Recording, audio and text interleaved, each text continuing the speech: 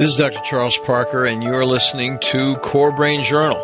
It's the place where I connect both fresh discoveries and interesting different perspectives from advanced mind science with the realities of real people and everyday life down on Main Street.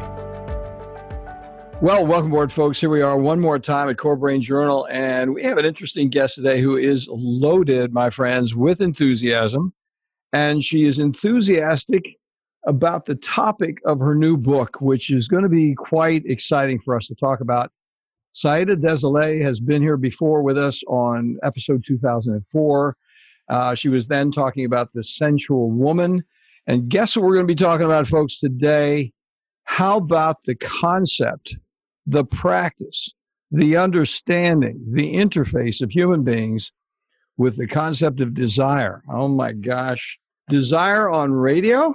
This is going to be interesting. So I look forward to it. Thanks so much for joining us, Saida. Thank you very much. It's such a pleasure to be back. And I just absolutely love our conversations, Charles. So I'm happy to jump in. Yeah, I skipped her name a little bit. We were just joking before we started. I got to get the French. I am not French, and I'm going to try to get it right if we do it again. So let me tell you a little bit about our sponsors, and then we'll go back and talk to Desiree and get going on the whole scissor on Desilets. You know, I have a person that works with me named Desiree, so that's where I'm getting messing up with that. Core Brain Journal is supported by Great Plains Laboratory. They are deep international biomedical testing leaders for improved, targeted mind science details. You know that's what we're about over here at Core Brain Journal. As both laboratory and webinar global thought leaders, they provide the most comprehensive set of hard data measurement tools for real biomedical answers beyond commonplace guesswork. They also provide multiple training webinars for both the public and medical providers on how to use that data effectively in the offices anywhere. They are internationally connected, my friends. So you want to check out their website for references and testing details. And they do have a special supportive offer here for our listeners. You can register for a complimentary test drawing over there. And the tests are a variety of tests. I don't actually know how many tests they have, but they have a number of really cool biomedical tests, and they will help you understand the results of the test. So they're not just giving away the test. They're going to help you understand what the outcome is. So if you go over to greatplainslaboratory.com/CBJ for Core Brain Journal, and that's spelled exactly the way it sounds, greatplainslaboratory.com/CBJ, and go over there and register for a test and see what you'd be interested in picking up and doing something with it. So with that, let me tell you about our guest, okay? So you may have listened to her before. I think she's really a woman who's taking a very significant, straightforward stand on issues that really absolutely need to be addressed right there in the public discourse. So her new book is about desire, and we're going to be talking about that in just a moment. But the issue is, let me tell you about her. She is a person who really talks a great deal about the Me Too movement and what's happened. If you start with Harvey Weinstein and you go through there, and we just had somebody else that was blown out from CBS recently on the same topic. And the issue is women who are now coming forward about their sexual abuse at the hands of these various men are only now truly claiming it, and it is their sexual sovereignty, the right to control their own sexual and physical fate, not being subject to the demands, the whims, the control, or the perversion of others who are really, in certain respects, trying to control them, no question about it. And that's what goes on. So women are stepping forward and actually taking a stand. And the nice thing about Saida is she's on it. She talks about it a great deal. And then she takes it a bit further from the issue that we were talking about previously and the whole thing of the sensual woman. But how do you understand this whole issue of desire? So let me tell you a little more about her. She is a thought leader and speaker on the growing edge of researching ways that women can use their minds, bodies, and spirits to create richer lives through their sensual selves. Saida serves as a guide to women who believe in the transformation as a lifelong path of learning, discovery, and a walk to their own personal freedom. And she did suffer a violent rape that nearly cost her life and that put her on this path of self-discovery and enlightenment of others. Self-described as a street savvy, equipped with a feisty farm girl strength and the grace of a dancer. And I would say that's true. Now, you guys don't get the privilege of talking to her and actually seeing her in action, but she's graceful, she's neat, she puts it out. You can really get introduced when you go over to her website, which we'll talk about later. She's not naive. In fact, this French-Canadian native was raised on a First Nations reservation in Manitoba, where sexual abuse of children, teens, and young women were commonplace. Yet, despite seeing that openly, she never expected to be so violently attacked by a man she was actually dating. And the shocking violation that she had there left her in such an excruciating physical and emotional pain with personal deep damage that upon waking up in the emergency room after surgery, she was told she had only 2 weeks to live. Oh my gosh. I didn't remember that part. Say that's, oh my gosh. We can't, the doctors make another pronouncement that is quite incorrect. All right. So, but she did live, and her quote is, "I chose to defy the surgeon's diagnosis and instead choose to live. Life after rape, after near death takes on a different quality. She's going to stand up and be counted. Either you become a shutdown, just getting by version of yourself, or you suddenly feel like you've been given a new ticket on life." And she feels the latter. Her journey started in defiance. She defied death, and she defied the badge of a victim. She is not going to be a victim, friends. And she claimed herself in ways that she never knew possible. So after 2 decades of work with women on their sexuality and sensuality, she's now a PhD, has 2 books out. One, the previous one that I talked about, which was The Sensual Woman, and now this one on desire. Right here on the radio, we're going to talk about desire, and we're going to learn about it in great detail. So with that, let's get talking. How did you get into this interesting second book? And by the way, before you even answer that question, I've got to tell our listeners, I told her I wanted her to come back because we had such a great conversation previously.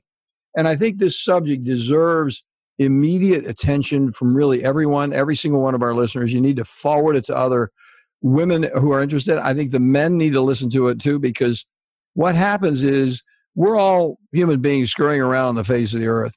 The way she handled herself on the first interview regarding sensuality and that whole murky scene of where a woman is with herself in that regard, let's get down to talk about this other interesting dimension, which is desire. And so that's how I asked her back. So thank you for coming back. Now, how did you get on the desire topic? Back to the question. Yeah, that's a really great question. Desire, the book itself, sometimes in life you have a sense something's about to happen, but you're just not sure what. It was one of those. It was like percolating in my consciousness before I was even aware that there was another book. And then boom, I was like, there's another book. But what is it about? And then I realized it's going to be about desire, but how dare I write about desire? There's so many books on desire. I'm not a desire researcher because there's like that whole side of desire. There's a lot of research on human sexuality and the function of desire. And then there's the other facet of desire, which is, the 50 Shades of Grey and all the those types of desire books. And I didn't want to write in either of those polarities. My experience of desire was so unique and different. I wanted to bring a perspective on desire that could possibly liberate every person who would just contemplate the concept that I had in my own heart. And so that's how it started. It wrote itself, basically. I just kind of went, okay, here we go. Let's do it. And this little project has been a miraculous journey, I have to say. In what sense? When you say a miraculous journey, some things have happened to you because you wrote the book. Let's talk a little bit about that, please. Yeah. So the first thing that happened is a lot of travel. I ended up going to a book writers retreat in Mozambique. I ended up going to Costa Rica to finish the book. I ended up having contact with people I would have probably never had contact with, like an editor from Hay House, for example, who isn't on. Right. And she didn't take the project on personally, but she said, look, I don't have time, but I'm going to make time. This is such an important topic. It's got to get out there. And everyone who came to the project, the editor I finally got, she goes, I'm not even going to charge you much because this is a passion project. What you have to say has to get out there. And this just kept happening with this little book. So I'm just excited to talk about the actual ideas of it. And that's how it came to be. It's just, I felt it, I said yes, and it, it wrote itself. Well, now, here's an interesting question. At least it's interesting to me because I'm thinking about it. And I think it would be interesting to our listeners as well, because desire is such a large, comprehensive, indeed possibly complex term when you think about it, because it has both somatic implications from a sexual drive point of view, and it has very deep psychological implications from a thinking experience point of view. Indeed, I have another person that's going to be on. He doesn't know it yet, but I'm going to invite him because I've interviewed him on another occasion. And it has a dopamine pharmacologic neurotransmitter effect. So there are a number of things from dopamine all the way down to pure hormonal to psychological. How did you actually attack this subject in your book with such a diversity of perspectives? Yeah, well, I wanted a language for everyday people because my community are just normal women from all over the world who are not interested in really complex, deep science. They like the idea, but they want it distilled, for example.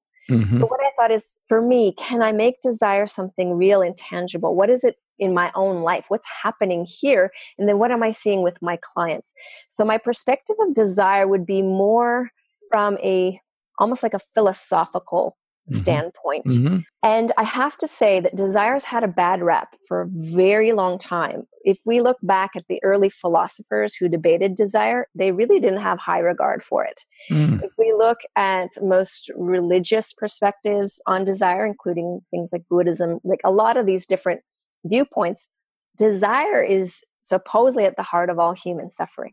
Mm. And so what I propose in the book is that we might have gotten it wrong, that somehow I have a sense here. I'm going to define desire for you. This is how I see it.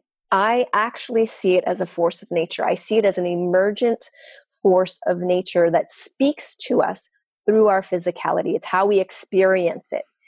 And it's a directional force, meaning it's evolutionary. So what an individual will experience through desire is unique to the individual, and it leads the individual on their life journey. And I have a sense that this force is not just accessible to humans, but it's at the core of all existence. So to become something from nothing, there needs to be a spark. And so I'm proposing that spark is desire as a force of nature. We use the word desire, which unfortunately is associated with sexuality most of the time. Sometimes it's for chocolate. Right. But for the most part, we don't understand that maybe it's actually a natural force. And maybe it actually has an evolutionary purpose. And maybe what has happened is that this natural occurrence in our body that could actually be something that leads us and guides us. Who doesn't want an internal compass, right? Right now, especially, we're all pretty lost. There's a lot of apathy and kind of like, where do we go from here? But what if we have this internal compass? And what if the thing around desire that has been misleading us isn't actually desire itself, but it's the act of hijacking desire? So this is the idea that I propose in the book.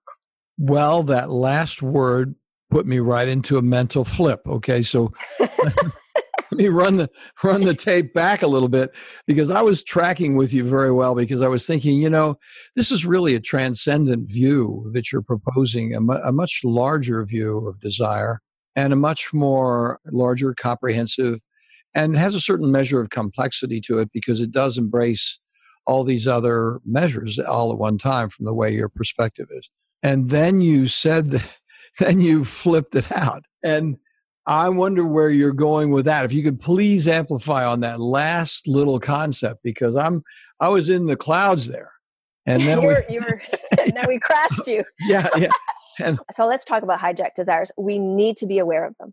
This is what's actually causing us to, quote unquote, suffer, or to have aversion to it, or to be like even overexpressing it. So to hijack something means that you take over its original purpose and you put on your own intent. So say we all have this natural force that speaks to us and causes us to take action. This is what desire does. It's the force that inspires us to take action, but you impose upon it ideals and mandates so that now you desire something, you believe you desire it because you've been taught to desire it. That's a hijacked desire. So if all my life I've been told I'm supposed to fall in love with a man who's at least 6'2" in height and he makes X amount of money and he looks a certain way and we're going to live in a certain house, I'm going to desire that. And I'm going to believe that that's my true desire. And I'm going to put all my energy into it. And I speak from experience because that's what I married. The first time I got married, I married every ideal. And it lasted a whole month. So that's how long forever was for me. It was a whole month. Ouch. And I crashed really hard. And I remember just the agony of that and having to face the dissolution of this hijacked desire and going, but what if someone had been there to tell me, what would you really love? What is it you're actually looking for in this experience? Mm-hmm. And I was looking for profound respect, connection, and depth in the area of love. And if I had vocalized that, it would have been very clear that that wasn't present. Yeah, you didn't have your goals set clearly.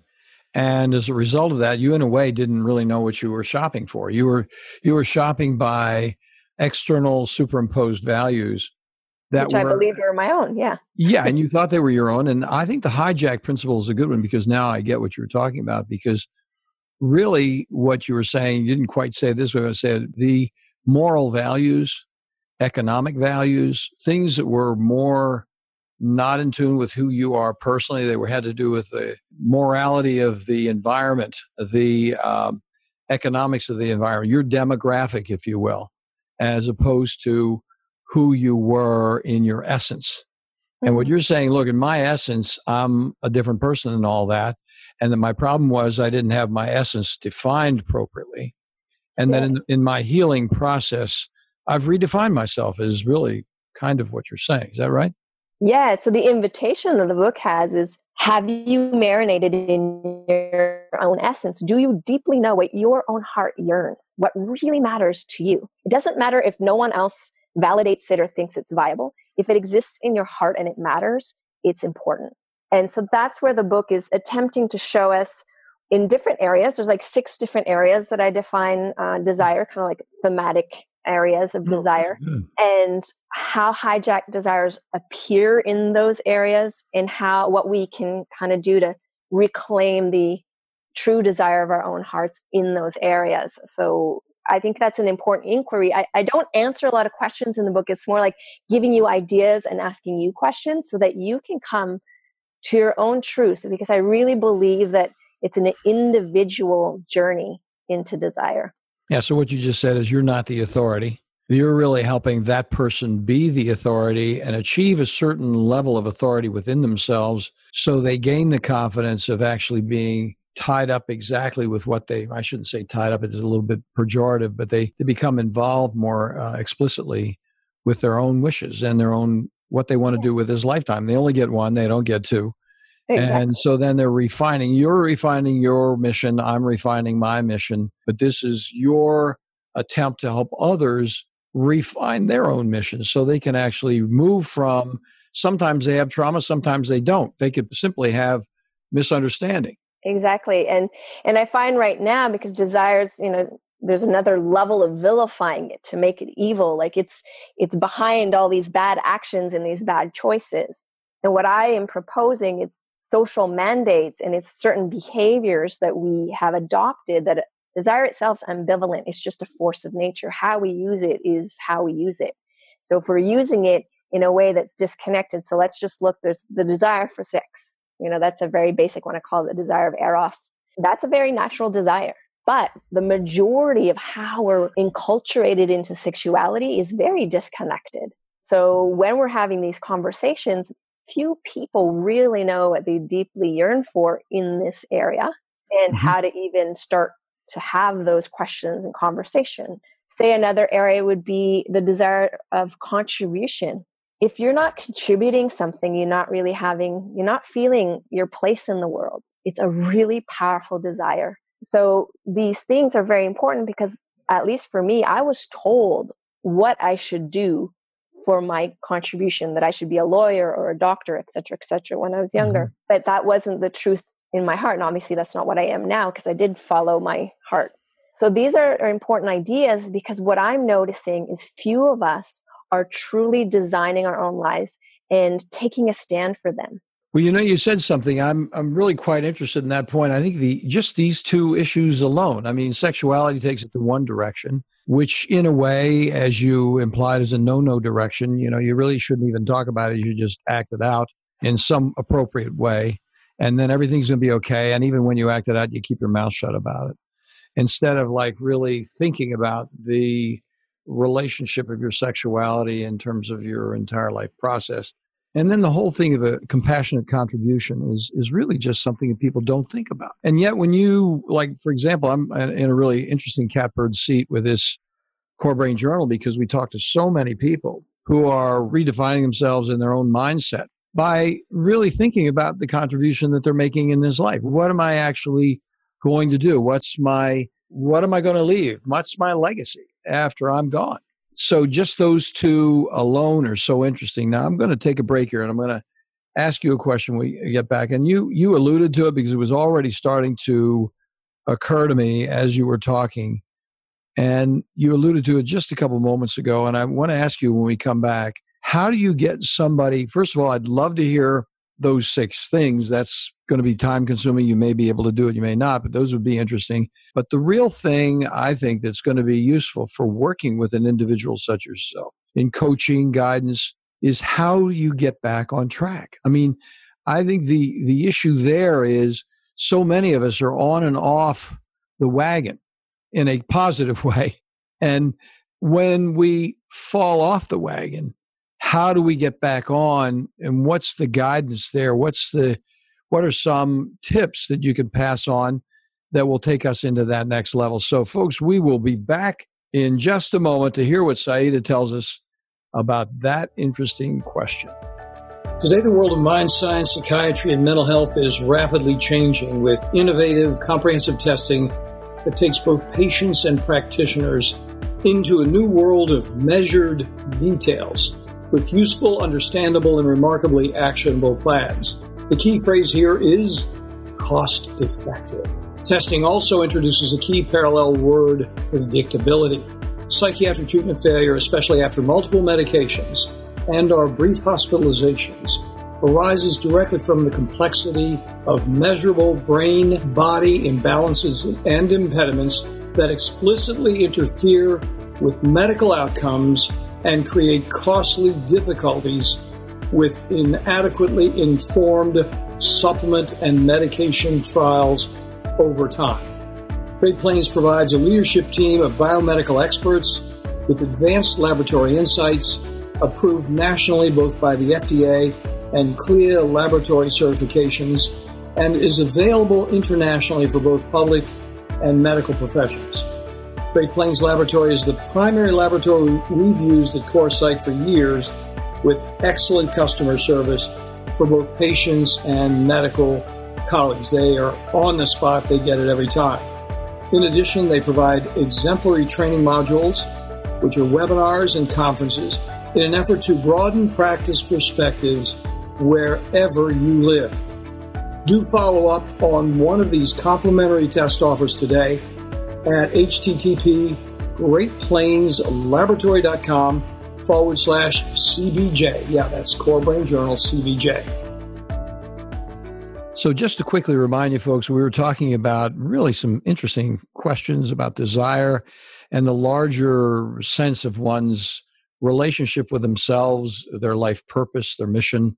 And certainly desire has to be part of that. I mean, if you are not on a mission, then you're missing this whole desire opportunity and the multiple levels of fulfillment that you might experience if you really become one with yourself in that respect, in what Saida is talking about. And so the question I asked her just before the break is, hey, that's really interesting. And folks, that's the reason to read the book, is to find out what she's saying about that. Because, I mean, isn't this an interesting conversation? But the question that comes back is, what do we do? What do the coaches do? What do the therapists do? What do you do with yourself when you kind of fall off and you miss, who am I? How did I get myself into this awful mess?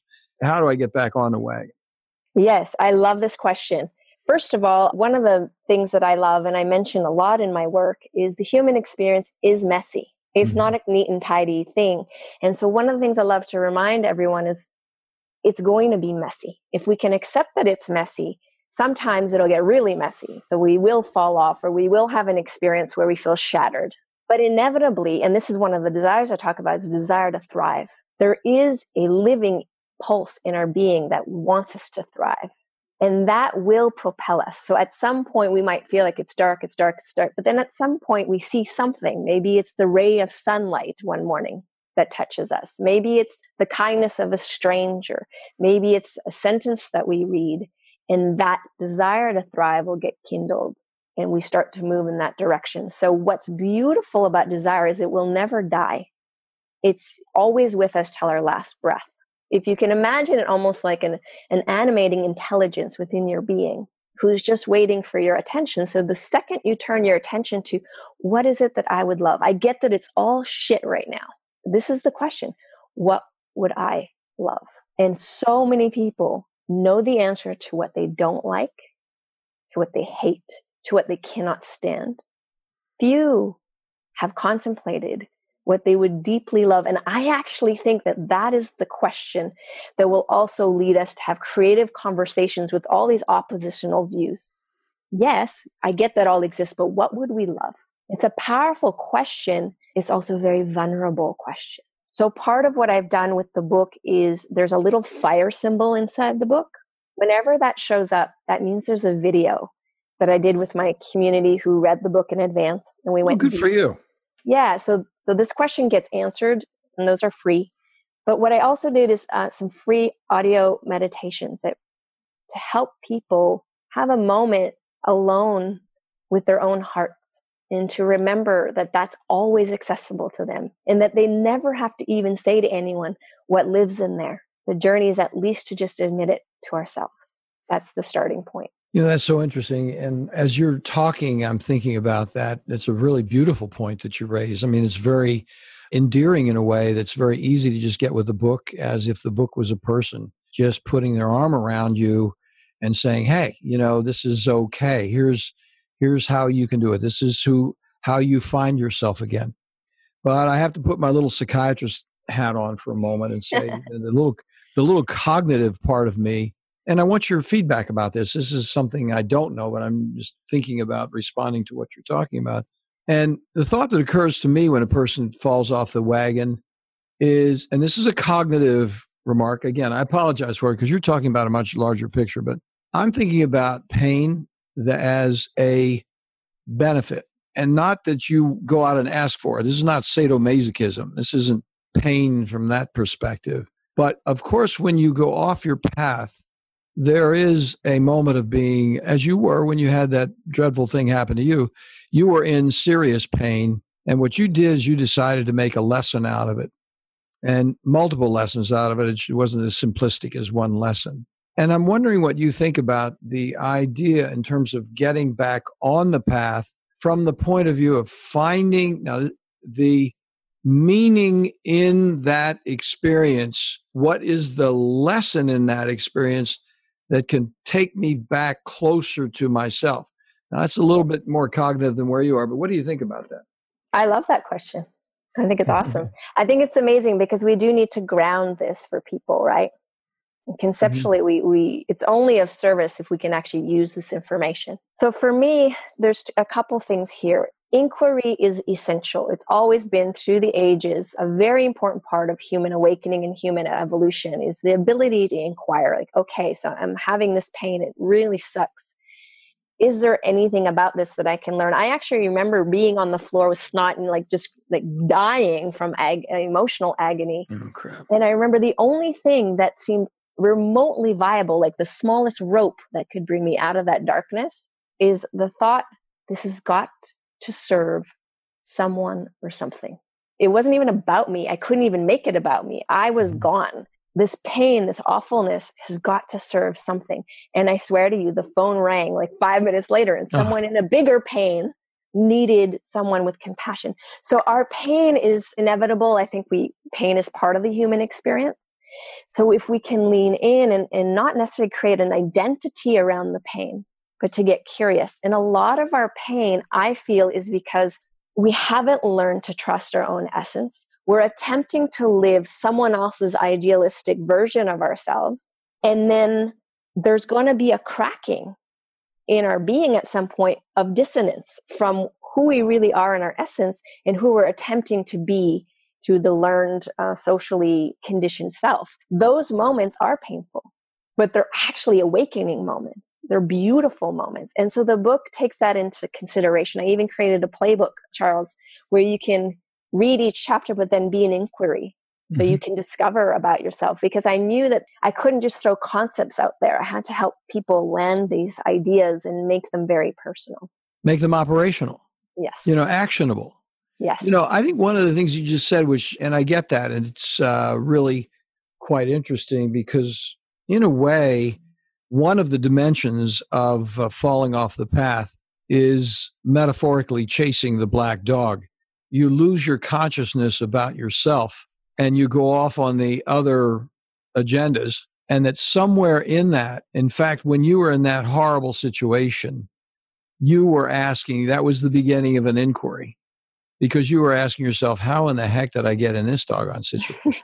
And if I could figure this out, this is going to be meaningful for other human beings, because I had something happen to me that was a complete shock and surprise to me, and my blinders were on. I'm extrapolating on what you said. I'm not exaggerating. I'm extrapolating on it. And then you found some answers there and have been continuing to find answers there, because you can pop back to your identification with that person and others who are in that quandary. And you weren't chasing the black dog necessarily, but you were chasing something that was not really you. And that would be the blinder factor. The blinders would then be inserted because you weren't really connecting with who you were, and you didn't say no. Somewhere in there, you need to say no a lot earlier and say, this is not working for me, because you're a smart woman. You are a very deep, smart woman. So you had, the radar was on and beeping, and yet you said, I can master this. Is not, you had those blinders on, and then you said, okay, now I've got to learn how to pay attention to these blinders and to the limitations there, and really come more deeply connected with who I am. But I think people also kind of actually metaphorically do chase, pardon me, the black dog. They see something, it's, the metaphoric glittering whatever.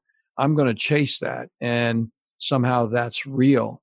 And then they have to come back and redefine who they are, which is the most important reality if you think about it. And the reality is what their contribution is going to be. I mean, you said that so eloquently. I thought it was really beautiful. I want to talk about another piece of the book that we haven't mentioned, but it ties into what you just said in terms of cognitive dissonance between like the mandates and then the essence. Mm-hmm. And I think one of the things that's really important to understand, there's two factors. One is how powerful the need to belong is ingrained in a human being, and how we will override our own wisdom and alarm bells and everything just so we can fit in or just so we can belong. This is a very important thing to understand about ourselves. So what I propose often in those cases is, are you willing to belong to life instead of a group or a person or a thing? Because if we belong to life, which we do, then we stop bargaining, our own essence. The other piece that is really important is the concept of fulfillment. In our understanding of fulfillment, it is the eternal carrot dangling before us. And we are constantly wanting this carrot. We want this thing called fulfillment, and we try and go for it. Like if I have X amount of, a salary of this much and a house like this, like these things of fulfillment. And when I get there, I will be the ultimately happy version of myself. And what I propose in the book is that fulfillment isn't a destination. It's actually a state of being. And that we can enter that state of being all the way along the journey, because that's what's important, is the journey and not where we're going to end up. Because usually when we get where we want to go, we're like, that's it. Yeah. What's next? Right. So there's this wonderful thing about human beings that we naturally want to emerge and evolve. We don't want to stay in that same spot. But as we're pursuing fulfillment, we forget what is it that we're really going for here? Like if you had that thing that you think will give you that ultimate fulfillment, what is it you're experiencing right now in your body? If you imagine you already have it, it's a feeling of intense aliveness. And so if it's the feeling of intense aliveness, that's a state of being. It's a felt state that we can cultivate right here, right now, and throughout the journey. So now fulfillment, because it really only cares about one thing, right? It's how deeply alive we are right now. So now instead of this carrot, we're experiencing the truth of our nature is that we are fulfilled, and we get to continue to experience that felt state as we allow ourselves to get more and more creative and to go for the things that deeply matter in our life. That's basically what desire is serving as a force of nature within our own being. Well, I love the way you said that, because that's one of the big reasons I wasn't about to interrupt you, because it was so darn interesting. But, the whole idea of fulfillment as a process is interesting. That's number one. But I was thinking about the compassionate contribution that you make as a human being when you actually live a fulfilled life, because what's happening is you're not doing any damage and you're contributing to the lives of others without any specific objective mission except to be in a contributory mode. I mean, basically, when you're in a fulfilled mode, you're going to be contributing because you're not adding negative. You're actually adding positives. I'm being somewhat simplistic about it, but that is what happens. So that when you are there and you're there, then the larger essence of who you are is making this contribution. Wouldn't it be great if we could all do that? I mean, if we could stay in that mode, and it'd be a great place to be stuck. It's definitely something I'm proposing as an intentional, mass choice that our society, we start to look at how much apathy has damaged us, how much apathy continues to damage us, and how we have to be daring. So then the final part of the book is exploring the part of human nature that is daring. If it wasn't, we wouldn't be here, because the things we had to live through to get here required a lot of daring. And apathy is actually like a silent killer. And so I'm desiring to kindle in others this aspect of daring. And sometimes daring just means getting out of bed when you don't feel like it. I'm not talking jumping off a cliff kind of daring.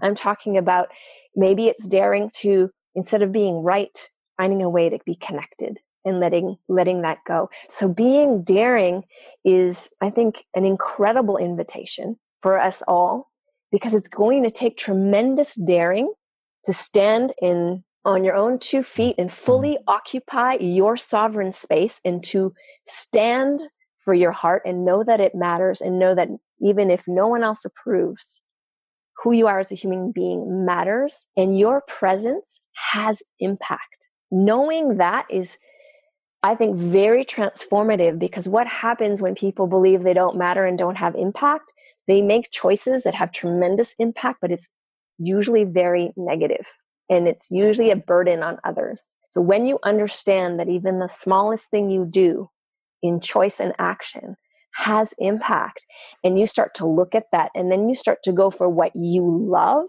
instead of what you believe you have to do, there's something beautiful that starts to emerge, because now what you love, so you're doing what you love, Charles, I'm doing what I love, and look at what we're creating together. That's what happens. It's like your genius and my genius get to come together and create something that didn't exist before. And every person has that.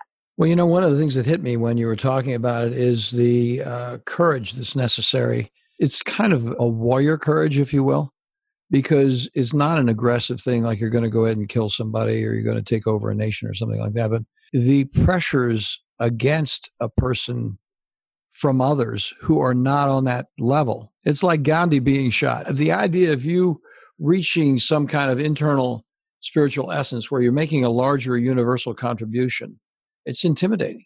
It's frightening for others who aren't there. And people, my experience with people who perceive a person like yourself and what you're talking about, being out of the box, is sort of like you're not as anxious as they are. So and you really don't care. So there must be something wrong with you, because you're not responding to the same superficial levels of things that I am. Therefore, you may be narcissistic. I mean, I have to be really careful about working with you because you may be a dyed-in-the-wool narcissist and you are going to suck me up and use me somehow. So I've got to figure out how I can take you down because I have no darn idea of figuring out what's actually going on with you because I'm so superficially involved myself, so narcissistically involved with all these other games that you actually might be a deeper narcissist than I am. And I've got to figure out. And I think that does happen. I really do. I think people are intimidated by out of the box thinking and by creativity and the more, if you will, spiritual universal concept that you have. I mean, everything we're talking about is spirituality, even though we haven't talked about that word, because I think that word diminishes what you're talking about because it throws it into some kind of quasi-religious whatever, whereas you're not really talking about religion. You're talking about a deeper understanding, universal concepts. Go ahead. I'm sorry. I do actually address spirituality and religion in the book. I actually dare to associate desire with it, and I call it the desire of rapture. We won't get into it here just for timing reasons, but it is a very important call for people to have a relationship with whatever they want to call their spiritual orientation or something kind of bigger than their small personal self. So that's definitely in the book, and I write about that. But what I wanted to say with what you were saying with contribution, sometimes the greatest contribution you can do on the planet is just to be your full human self. I mean, I cannot tell you how many times when I am willing to be grounded in myself and just see someone, just to be there and see them and hear them, it dissolves all those games very quickly. And that's what we have. I think that's the greatest thing we can give each other is the capacity to start to have enough solid core self that we can interact with others and let go of the judgments and let go of, I mean, I have lots of judgments, but I'm able to let them go and get curious. So part of the invitation not only is to be daring, it's to get curious. And that's what we're contributing. And many times in life, I just saw a little video where there was this family sitting in the hospital and they're a certain racial orientation, and then there's this other person, and they keep moving away. They move their child away from this man, and they move away from him, and they're all waiting. And then the doctor calls them all into the office, which is kind of weird because the guy's a stranger.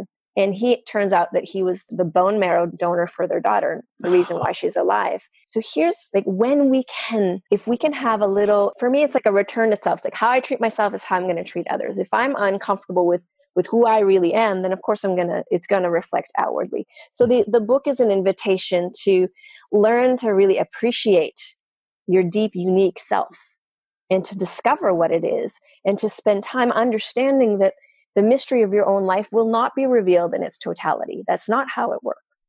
The only thing that will be revealed is what's next, what's obvious. And that's fun. It's an adventure. And I think we need a little bit of fun and adventure to break us out of, like I said, apathy and numbness. You know, this has been such an interesting conversation. I'd like to have it go on for a long period of time. I think the issue is I was quite pleased to hear that you had the videos over on your site and that people could then use the book to directly interface with you in additional ways. So you're actually making it actionable by connecting with more information. The book is only the book. It's a guide, but then you have these other things that can actually flesh it out a little bit more. And, I really appreciate having the chance to talk to you. And so we want to send people over there. And Saïd Desolé, we got to get that squared away. Well, let's give them an easier one, Charles. Okay, go ahead. Sorry to interrupt, but Saïd Desolé is like an impossible word on the radio. Yeah, it's a tough one. My tongue got wrapped around my ear on that one. Yes, right. So let's just send them to desirethebook.com. It's just purely a page about the book, gives you all the information, how to get it. Once you have it, then there's desirethebook.club. It's a free membership with all those videos and audios and the playbook and everything. What fun. That sounds great. That sounds that's fantastic. I was looking for that. I don't know if you saw me looking for it. I was trying to figure out where I was going to plug it, but I'm glad you got it down. I'm going to write it down so I make sure I get it in the show notes before I do the next interview, because that should be in the show notes. I mean, it's just totally very cool. Another very interesting to think about you coming from a First Nation reservation in Manitoba, of having been hit by the very big proverbial bus, and then pulling yourself together and coming in with this really deep and yet interesting and actionable. I've said the word too many times this interview, but I think that's really what it has to be for a person to make the contribution, because everyone would like to grow. There's an innate charge that we all have to grow and contribute. And thanks so much for helping us do that. I really appreciate it. Oh, thank you, Charles, for having me. And it's just such a pleasure always to speak with you. It's an honor. We'll do it again sometime, girl. Thank you again. Appreciate it. Thank you. Thanks for listening to Core Brain Journal. We're working every day behind the scenes to bring you reports that connect research benches with those street trenches. Here we share the complexity of mind science because, as you know, details really do matter. One of the most pervasive, misunderstood challenges is how commonplace medications, like those written for ADHD, are used so regularly without clear guidelines. If you think you'd like more specifics, take a minute to download my 2-page PDF packed with video links and references on the absolute essentials of how to start ADHD medications. They're easily available at corebrainjournal.com/start. Thanks for listening. Do connect and stay tuned. Together we can make a difference.